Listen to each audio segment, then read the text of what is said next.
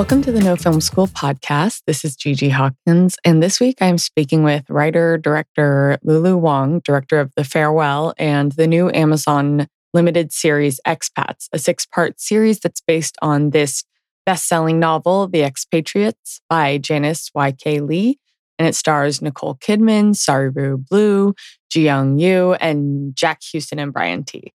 It's a bomb cast, and it's a really amazing show. And I first came across Lulu on This American Life, where she told the story that went on to become the story of The Farewell, a very personal story. If you haven't seen it, I don't know what you're doing with your life. And I remember making a little event of going to this opening weekend with a friend who I had lived in China with. And we wanted to support this film by going opening weekend. You know, it can make a big difference.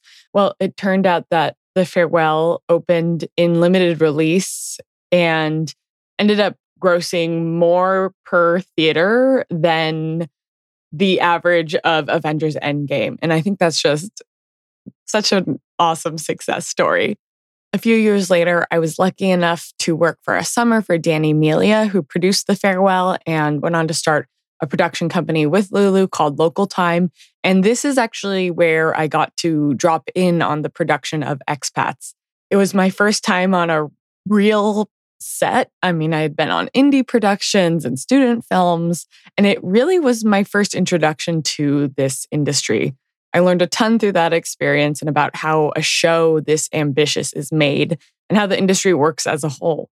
So I'm sure you can imagine I was super excited to be speaking with Lulu after seeing the series, which, by the way, is super powerful and unyielding and beautiful and really entering a space that I don't think we get to experience that much in episodic. So in today's interview, Lulu shared her experience coming to this project, how she navigated storytelling from so many different perspectives, and she let us in on the piece of gear that she always tries to have with her while location scouting. And let's just say it made my podcaster heart very happy. And now my interview with Lulu Wang.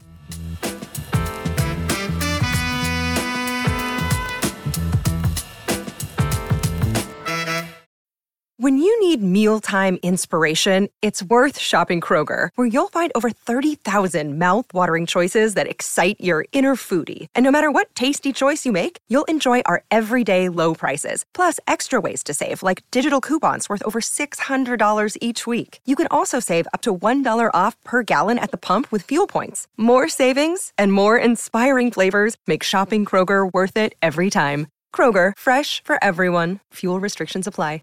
Well, welcome, Lulu, to the No Film School podcast. Thank you so much for being here. Thank you for having me, Gigi. Well, congratulations on this series being out in the world when this episode airs. How does it feel? It is a relief. It's exciting, I guess. Yeah, it's been a long time in the making, and so I'm excited for it to be out in the world. So the series is based on the best-selling novel, The Expatriates. How did you come to the project originally? And can you tell us about your work developing the story for the screen via the writer's room?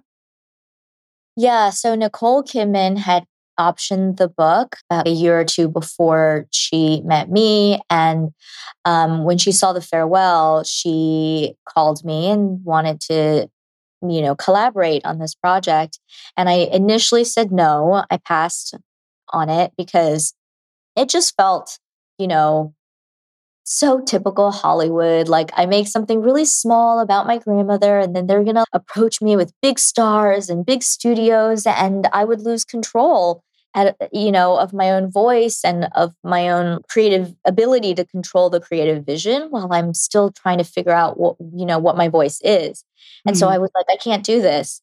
And then Nicole said, let's go to dinner. I need to convince you. And so, and she did. She said, you can have total creative freedom and I'll really support you in whatever your vision is. And I want you to, take a different perspective than what might be traditionally done. And so I couldn't say no. Throughout the process, how did you protect that creative vision and moving into something that is such a high production, huge budget, working with a studio. How did you protect that voice along the way?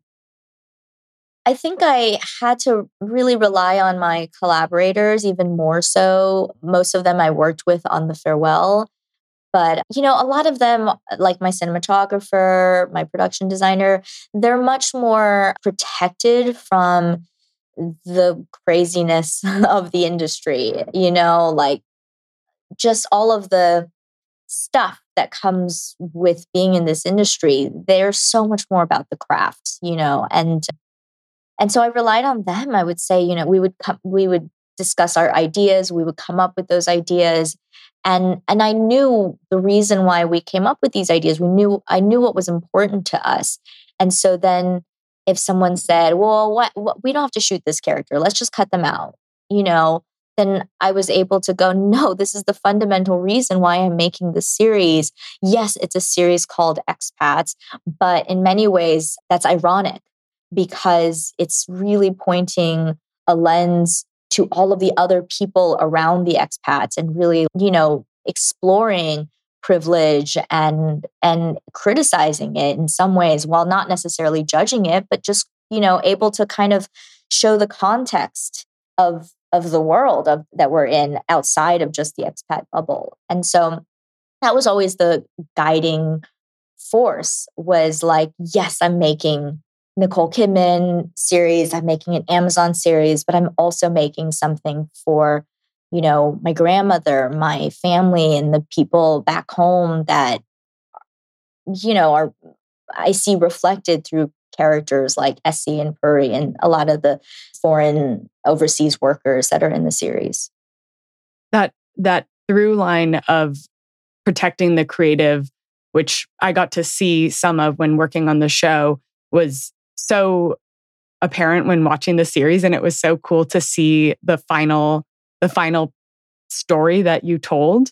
And it let us explore so many different stories and so many different elements of this world. And it was very powerful. And it's so impressive that as a viewer, you can track that throughout and you can feel that throughout. And I think there's a patience and beauty with how just shot by shot, everything unfolds. So I'd love to hear about how you work with your cinematographer, who this is, not your first project working together, and what that process is, especially in pre-production.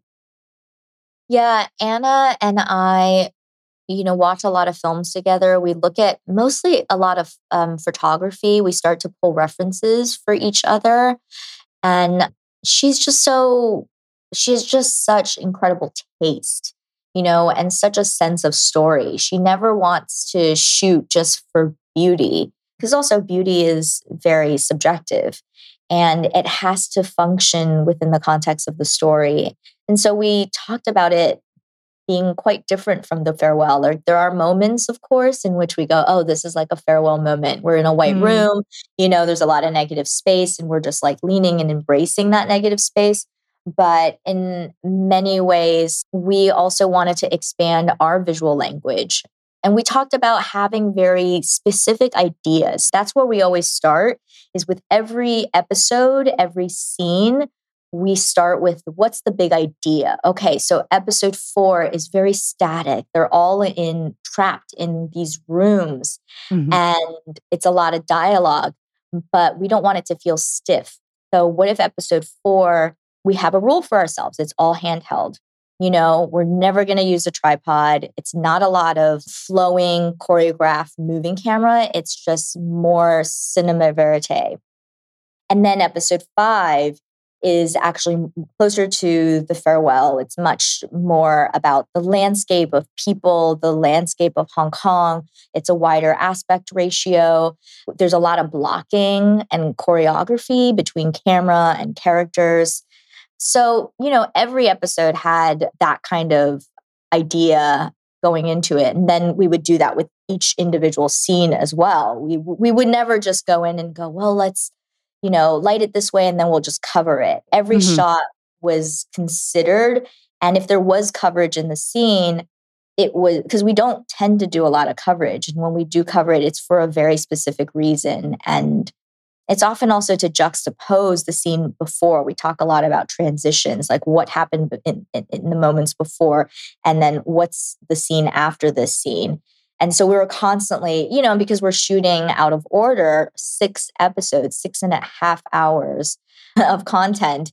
Sometimes the scene right before the scene we're currently shooting, we had done 6 months ago. Mm-hmm. And so you're like, I don't even remember what we shot and how's it look. And so we would constantly have to go back and forth.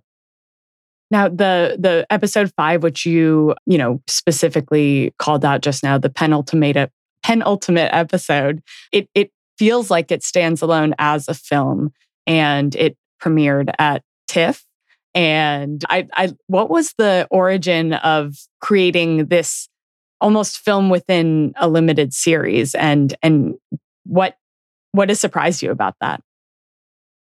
Yeah, it was very much just coming from a place of wanting to break from convention, both inform what we could do in television and challenge this idea of like television versus film. What's a movie? What's not a movie? Is it dependent on where you see it? Is it dependent on how you shoot it? Like, who gets to determine all of that? I like when things are messy. I always have those questions, and I'm intrigued by these types of questions. And oftentimes there's no easy answer. And I think part of the excitement is to realize there is no answer, but we can still discuss it and debate it. And the answer is somewhere in the mix, in between, the right and the left. It's somewhere in the middle somewhere, and it's different for everybody. So it just felt right to kind of go, well, this is a tapestry. There's so many different characters. We can enter this world so many different ways. Who's to say, like, we have to start with the expats? And they're the ones that we meet first. Because if you met me in my life, 30 years ago, you met me as a young Chinese immigrant girl, who was like struggling to belong and to fit in. But if you meet me now, you see someone maybe that's much more confident and established in their work. And those are both the same person, right? And the context through which you meet someone colors the way that you see them. And so that's how I felt about this world. And I wanted episode 5 to be really large in scope and to stand alone, because I also wanted to say that they don't only exist in the context of the expats' lives. Like, their lives and their stories can exist on their own. You can watch only episode 5 and not watch the rest of the series and come away with get just as much out of it. Yeah, it's so powerful to be able to tell that and have everything else fall away.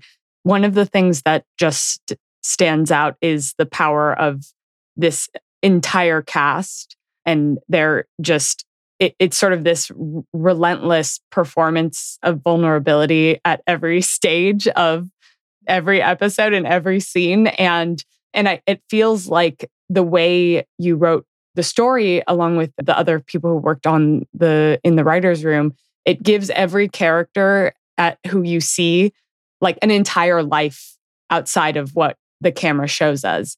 And that is something that, I don't feel like we always get in standard television or even movies. So I'd love to hear more about the process of building the writer's room. You had this all-female writer's room, and how you navigated bringing this world of the book to this episodic story. Yeah, I didn't set out to necessarily have an all-female writer's room. I set out just to have the best writers for this story and have writers that could represent points of views that I wasn't as familiar with, and that could challenge my point of view, and that would be really different from me. And I always see that as such a blessing if someone actually tells me that I'm wrong or that I can do things better as you're developing something, because that's where you're pushing yourself to be better and better. And if your ego gets in the way of that, like, you're the one who suffers because your project's not as good. So, I just looked for really smart people, and they happen to all be women, and they happen to have these incredible perspectives that we don't get to see very often, which is exciting to me. Oh, like I never thought about that. Let's Mhm. dig deeper into that. Oh, like I had no idea that for women with darker skin tone that they didn't have makeup, and that because makeup companies were only making like two shades, like one shade of black, and then all the other shades were like shades of for light fair skin, and I had no idea just all those specific things, like of how Hillary puts on makeup and uses like the red concealer as a way to hide, like all those things. I just thought, wow, like what a world. And so it was just beautiful to be able to have the freedom, the five of us in an office in Culver City, ordering food and drinking bubble tea, Mhm. to talk about our lives, talk about our traumas, talk about our fears, talk about our hopes, talk about what we love. And even when we debated things, it's like one of the few places in a writer's room where you have to work through your differences. You can't just be Mhm. like, unfollow, block. Yeah. Yeah. Like you have to go, okay, well, you guys don't agree. Nobody's wrong. You can't, Right. that's not the point, right? It's, well, can we put that into the scripts? Can we make these characters have differences of opinions? And we were just always challenging ourselves in that way of, oh, are we being too myopic? Are we still being too myopic? Trying to constantly expand. This might sound like a sort of very 101 question, but I think it's really important for our listeners to understand the power of healthy creative tension, Mhm. and especially when it can feel uncomfortable to be sort of like pushing back or not agreeing, especially when you're telling stories that are deeply personal and vulnerable and we're putting ourselves in there. So would you mind like talking us through a moment where, there was that tension, and how you sort of navigated it and created space to work through it in the writer's room? Yeah. I mean, one example I'll give is that Gursimran Santu is Indian American and she's Sikh, I think some people say, but I think it's pronounced Sikh. And she wanted to explore a lot of her own personal experiences in the show.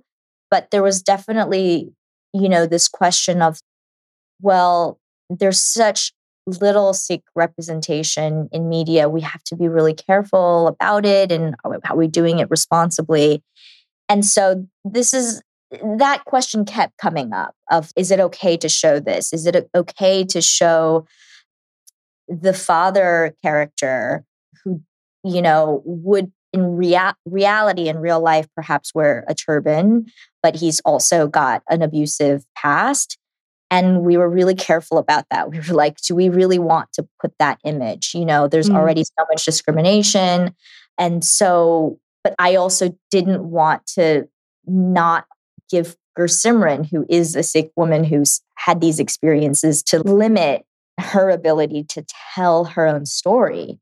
And so that was just something we were like, well, let's stay aware of that. Let's keep talking about it. But ultimately, it is Gursimran's story. It is her life. And so, she's done like how many seasons of Game of Thrones and all these other shows as a writer and never had a chance to explore her own stories. So, and then we had the same conversation with Saryu Blue when we cast her, where she was like, Mhm. well, I'm not Sikh. So how can I play this character and represent? And so I put them all three of us got on several phone calls and just talked it all out. So those are the things that, I think it's just about having a process to the best of Mhm. your ability and to have the really difficult conversations. Yeah. The process of making the series was extensive, to say the least. You all shot in Hong Kong. You also shot Hong Kong, LA for Hong Kong, China, mainland China in LA. You've really embraced filming abroad. How did you sort of keep that through line, especially when you were moving from production abroad to bring it here in LA, and make sure you were filming in a way that felt authentic to the location that you were trying to portray? Well, it was really important to me, first of all, to shoot predominantly on location in Hong Kong. And that was something that I fought for. So the majority of it is shot in Hong Kong. And once I knew I had that, like the main texture of Hong Kong, the locations, the really specific locations, like these alleyways and these like smaller apartments and restaurants, then I felt more comfortable constructing, you know, things that are less specific, like the expats apartment, for example, like in a way that was meant to feel like a bubble Hmm. and separated from Hong Kong.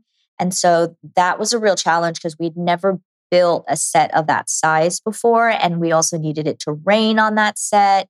And so that was a set that we built in Hong Kong. And we also built it in Los Angeles and just did a lot of research in how some specific foreign films had done that you would never guess that it was shot on a set. And they have these like very specific tricks and, making it much higher off the ground Hmm. than you would think, having a certain amount of distance between the backdrop and the camera, and like between the backdrop and the building, the windows, to create more depth. So yeah, and then the other thing we did was like none of the locations were made up. Even if we built it on a stage, it was based on a real location that we had scouted.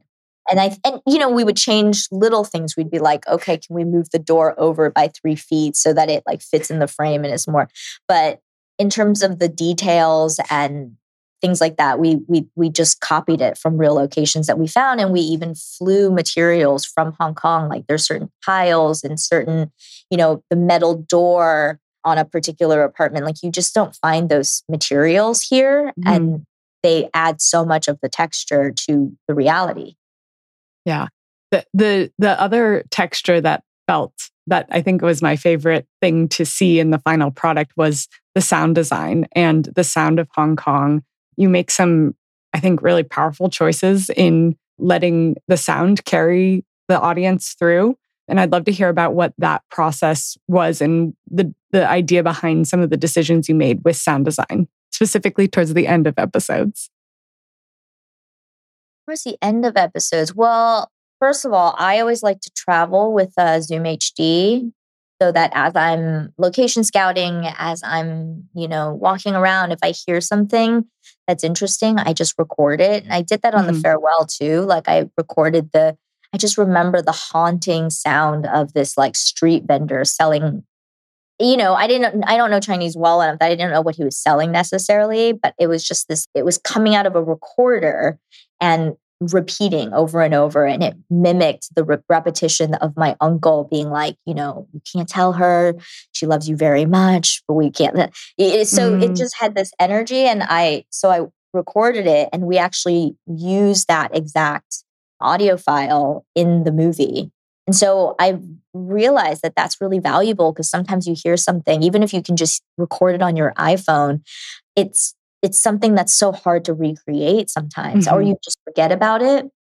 So that's one thing that I do. And also because I'm a classically trained pianist from a young age, I think that music is one of my first languages. And it's one of those things, like any language, when you learn it from a young age, you don't have to think about it. You're not thinking, how do I say this? It's just part of you. You close your eyes, you dream in that language. Mm. It's part of your subconscious. And so I think that sound, for me, is often subconscious. It's a kind of rhythm, it's a kind of melody, and it's about juxtaposition, where like Mm. sometimes you go really, really loud and then you cut all of that off and it's just silence. And in music, that's like a rest, right? Mhm. And you have a rest, and then all of a sudden, dun dun dun, you have like the full orchestra comes in, and that contrast that is jarring, and really you feel so much in that. And so that was a way, for example, to show life moving on, Mhm. after the quiet of the night market, when everything is dead silent and eerie, and then people start coming, and filling the market and all of these sounds. And it's just so sad because it's like life is moving on. Hmm. So, yeah, those are just a few examples. Oh, I love it. I got like sound chills. I It's love so sound. cool. One of my so fun, and it's like incredible how much it like expands the scene in ways that you don't even imagine. Hmm.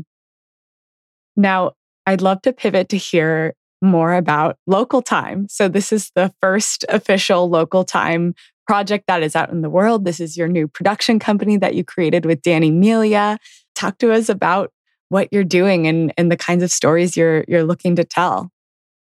Thank you. Yeah, Danny and I worked so well together. She produced The Farewell, she produced Expats with me, and we created this company to mainly support other filmmakers, other directors, because I've both on The Farewell and Expats, like I've realized how important it is to protect the creative vision. And sometimes there can be too many cooks in the kitchen. And it's important to, navigate that. And I had that kind of support from Chris Weitz, for example, on The Farewell, who just asked me the right kinds of questions and helped me interpret notes. And he himself is a writer director. And Mm. so Danny and I talked about, that I would be able to bring that same kind of guidance to newer voices for people who perhaps are writing and making their first feature or their first TV series, but also we're working with a lot of novelists. On Expats, I worked with Janice Y.K. Lee in the writer's room. Like I brought her in and she was amazing.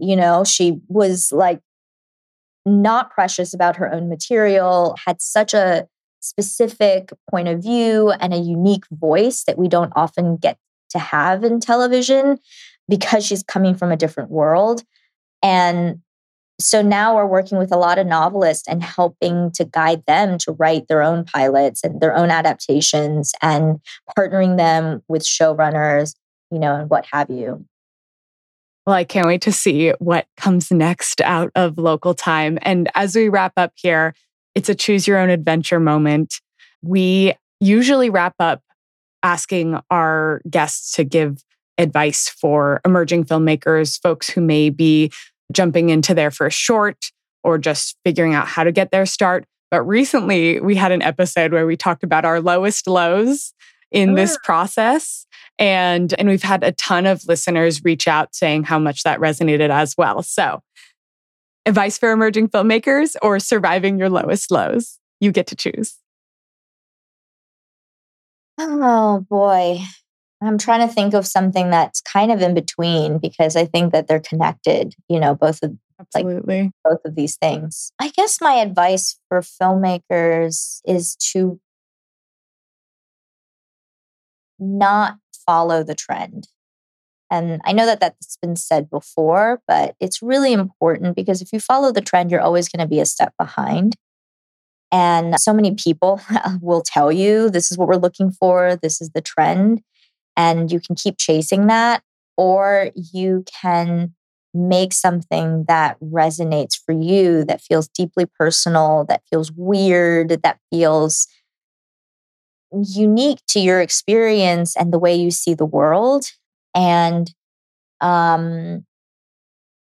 you make something that's going to entertain your best friend, your mother, your sister, your dog.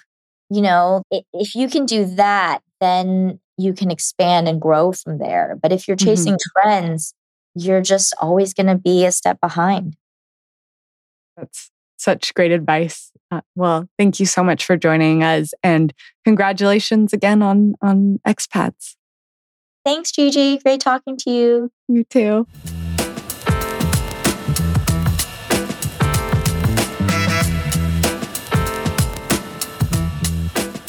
Thank you so much for joining us, Lulu. We hope to have you back soon. It's so cool to see a leader who is a creative, who stands by their vision and empowers others to stick with that creative vision and what they bring to the table. it's very cool to see that with a project that carries such weight with the star power of Nicole Kidman, for example. And it's amazing to see it in action and to see the other side of it. I appreciate Lulu being so candid and open about her process and experience. And thank you to our listeners for tuning in.